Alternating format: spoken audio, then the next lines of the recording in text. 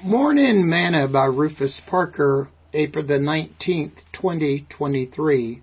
Light the way. You are the light of the world. A city that is set on a hill cannot be hid.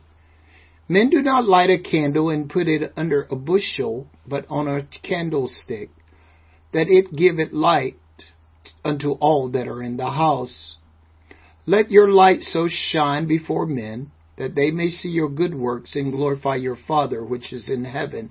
Matthew chapter 5, verse 14 through verse 16. Today's morsel. When God saves us, He expects us to light the way for others. Our light must be always shining so that others who may be in darkness can see their way out and into a better way of living. Jude said, on some have compassion, making a difference in their lives, while others say with fear, pulling them out of the fire, hating even their garments spotted by the flesh. My wording. The children of Israel was told by Joshua, when they were about to cross into the promised land, to keep their eyes on the ark because they had not been that way before.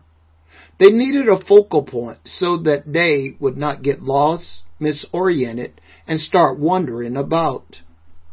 That ark represented Jesus, the light of the world. You see, prior to crossing into the promised land, they had a cloud by day and a pillar of fire by night to guide them. But now they must get used to following the ark, which represents God's presence. The light which is in you must be a representation of God's presence. John admonishes us that if we say that we have fellowship with Christ and walk in darkness, we lie and do not the truth. Your light must always be showing the better way.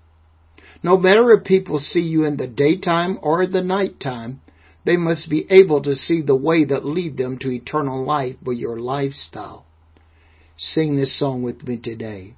I'm going to lift up the name of Jesus. I'm going to tell of my joy since He came. I'm going to tell of His power every day and every hour. I'm going to lift up that wonderful name.